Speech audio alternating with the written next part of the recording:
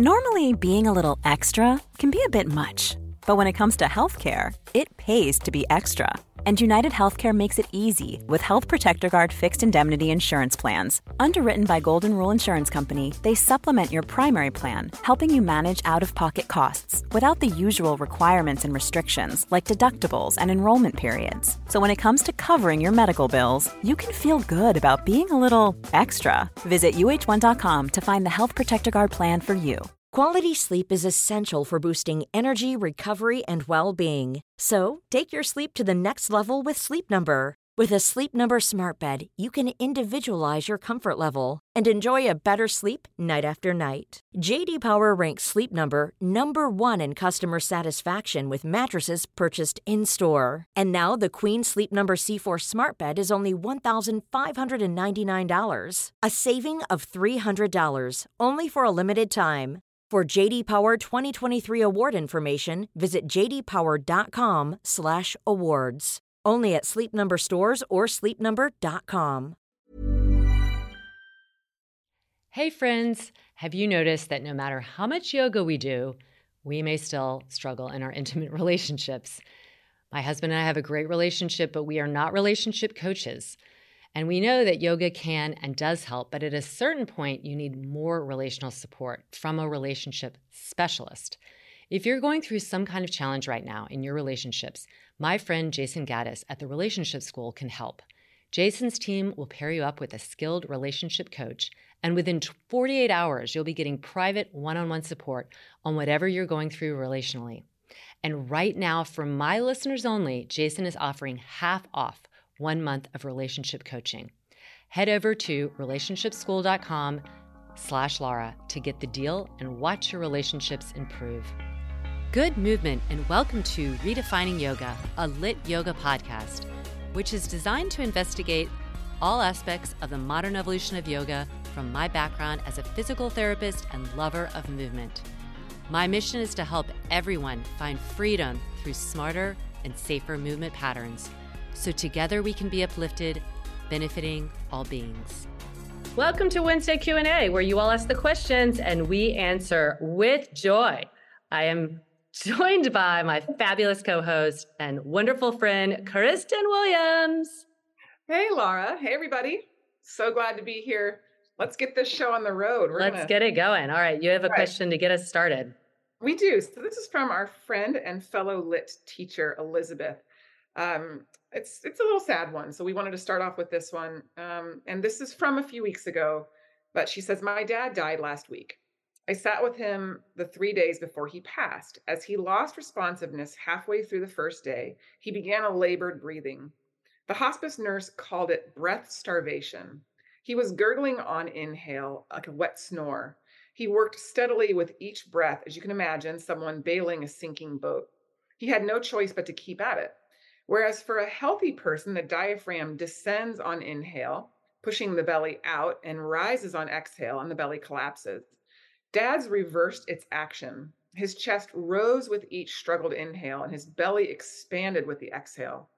The next morning, they gave him a medicine to dry him up, and his breathing became less labored, and the movement of his diaphragm less obvious. Do you know why the diaphragm reverses movement when someone struggles to breathe? And I mean, so I'll just start off by, saying I'm really sorry, Elizabeth. That's hard to go through and especially hard to watch. And, I have never been in that position myself, but I have been in the position of being around someone who suffered a spinal cord injury in front of me and watching instant and dramatic change of how the diaphragm, at the time I didn't understand that it was reacting differently.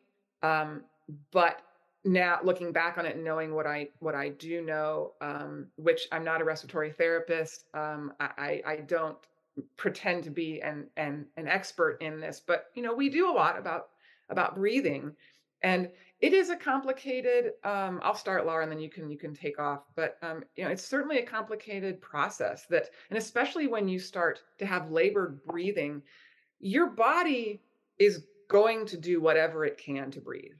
And especially when there's a compromise of some sort. And so, for example, with a spinal cord injured, patient who is now, he actually broke his neck up, I mean, up at the cervical spine. This was back when I was in high school.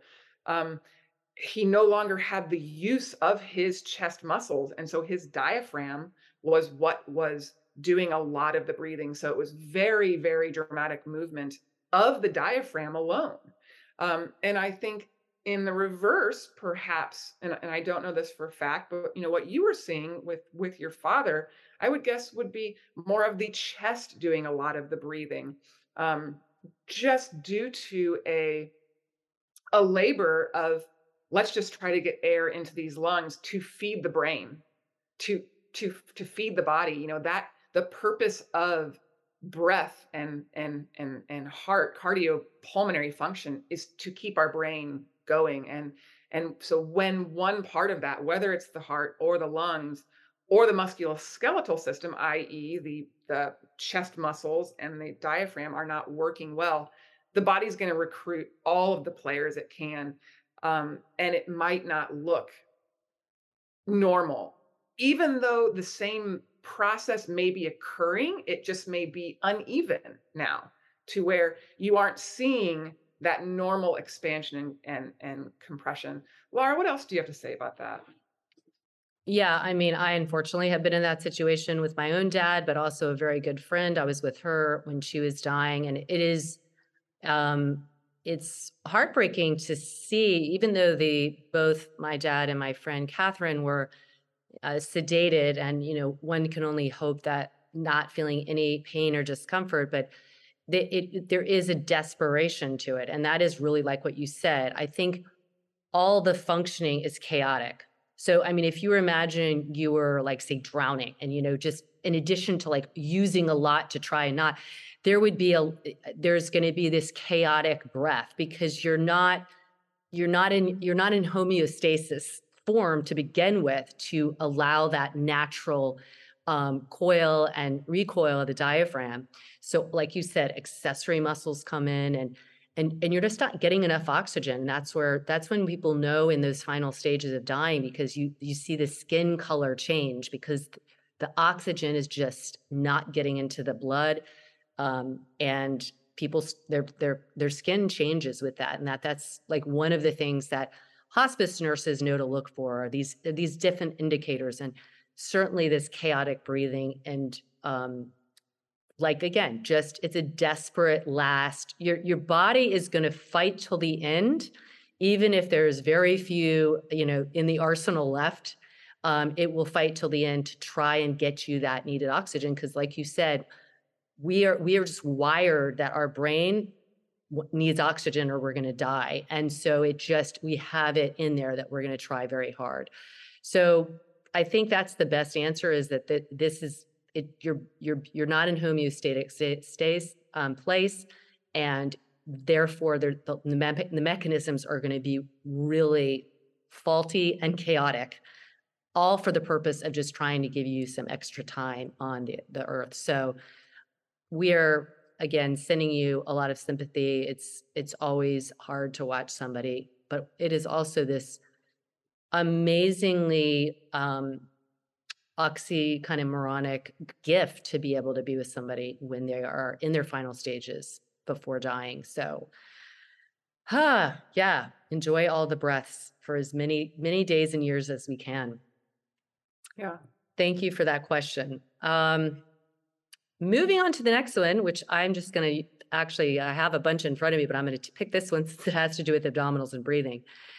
Gilly Hoggs asked, when doing abdominals work, why breathe out as you lift up?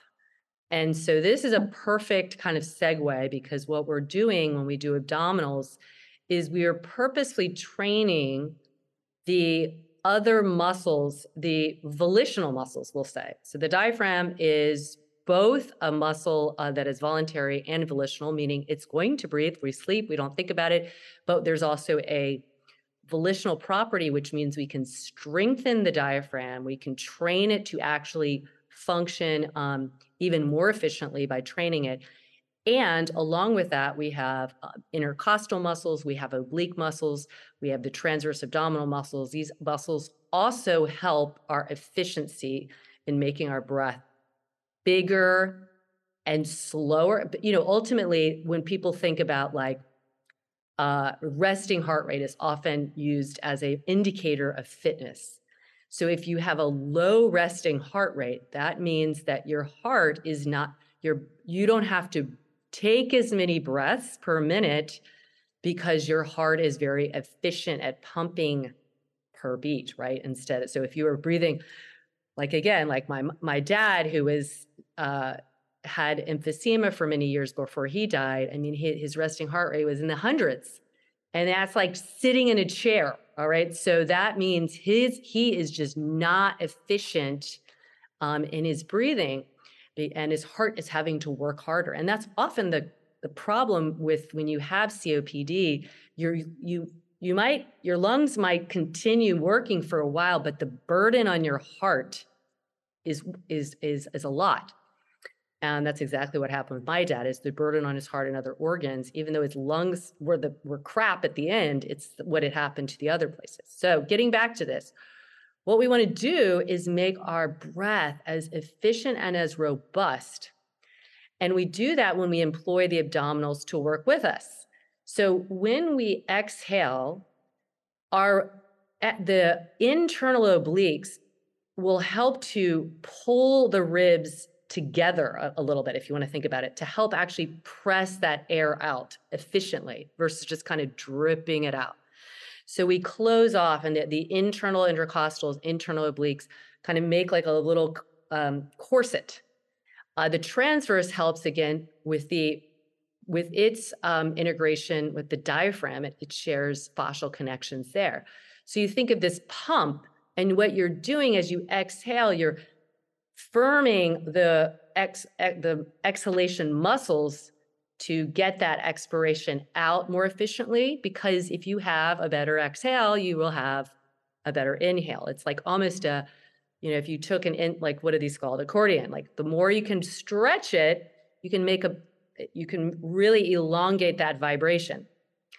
So if you inhale and you try and lift up, it's not that you couldn't do that, but you're not training in the same way the muscles to work as they should, right? So if we're going to pick something, then you take that off the floor. You're going to pick something up off the ground. Try and inhale and do it. What happens is you're kind of opening up more space in your in the cavity of in your thoracic cavity. You don't have as much stabilization as you do when you have an exhale. So that's usually when you're going to pick something up, when they're exerting some amount of energy against a load. That is, I could talk more about it, but I want to hear what you have to say about it.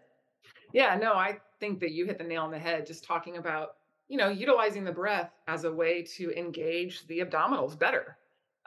You'd be surprised the number of people who really struggle to engage the abdominals, who struggle to do it without their breath. And what I mean by that is, if, people really have a hard time holding retention of the breath and staying upright, their movement is really driven by their breath, and they are, so this is also teaching us, I think, to do that. It's teaching us to stabilize and then still be able to, I don't recommend people hold their breath to where they're turning red in their face, but there's an exhalation and then there's a retention of breath where maybe you're taking little sips, but they're smaller.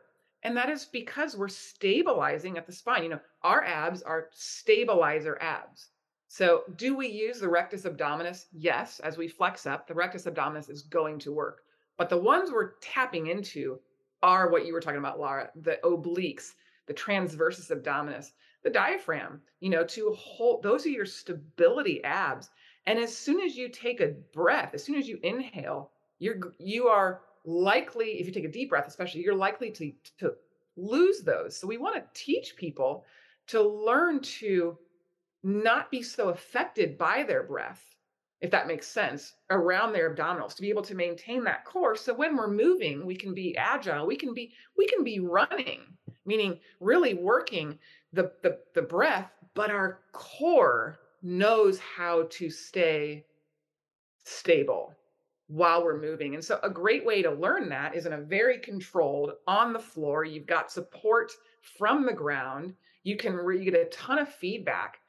We talk about the scapula. So you get a ton of feedback from exactly where your trunk is, and you're really training your body to know how to breathe, how to contract and really stabilize around the spine, because the majority of injuries happen around the back. I mean, the amount of money spent in low back injuries is crazy worldwide.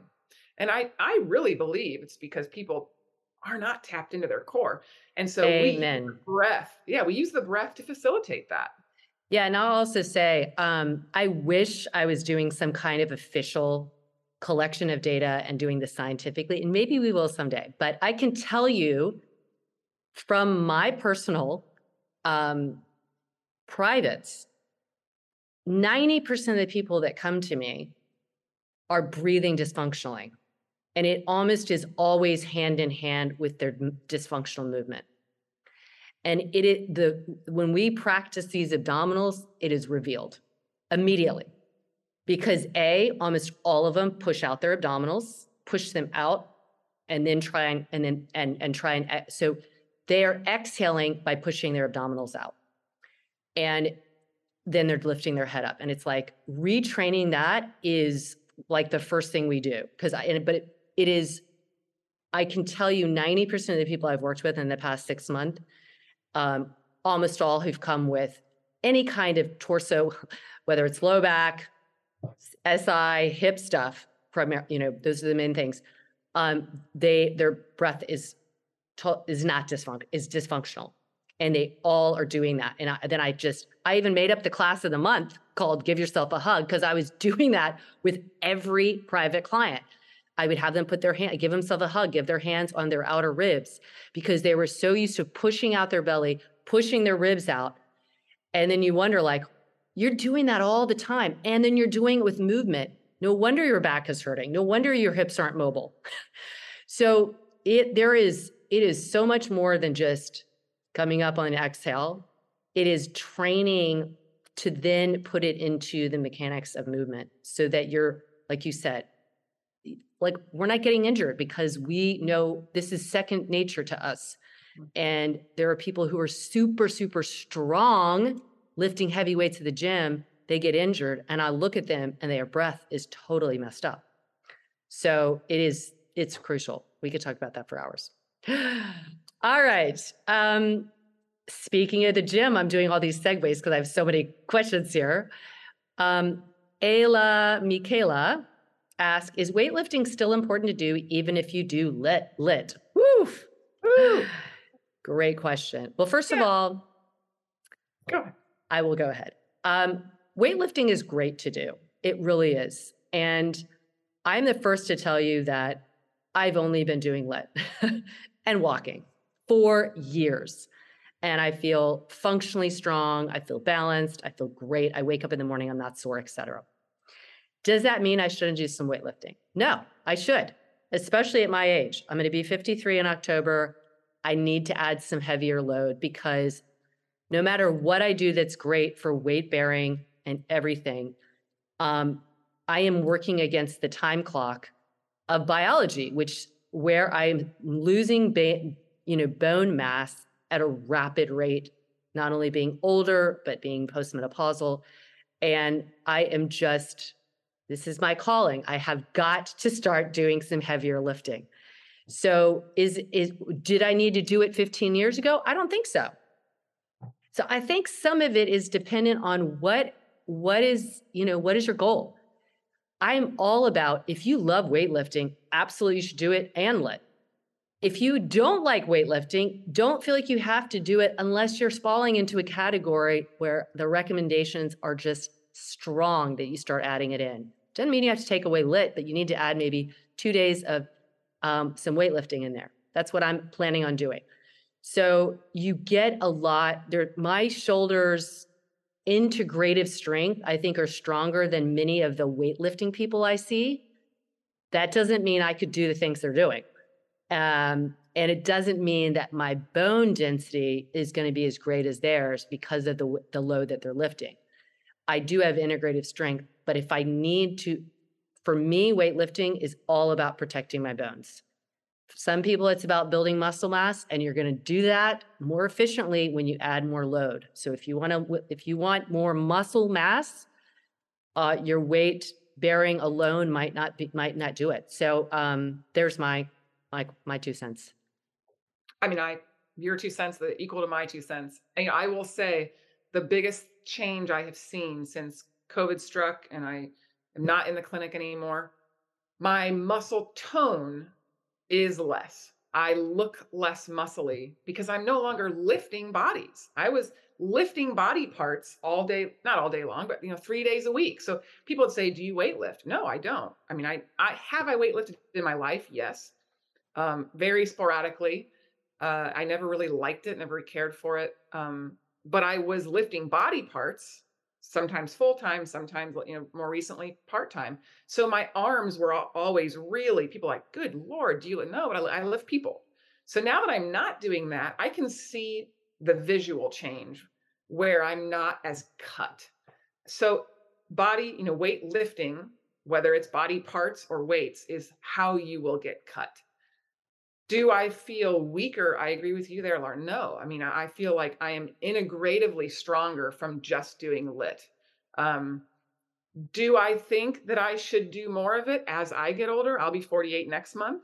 Yes, I work with older women who I show them how to lift weights just for their bone mass, for their strength. And you also have to look at, what are you doing all day?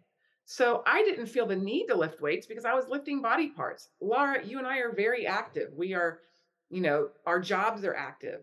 If I was in a job where I was sitting all day, then I would be doing lit. I would be walking like you or jogging, or I would be lifting weights, because when we're looking at the sum of the whole, if the sum of your day is sedentary, you really do need that strain being placed upon your skeleton in a way to build those bones. And weightlifting is a great adjunct to lit, to whatever your other exercise, medium of choice is.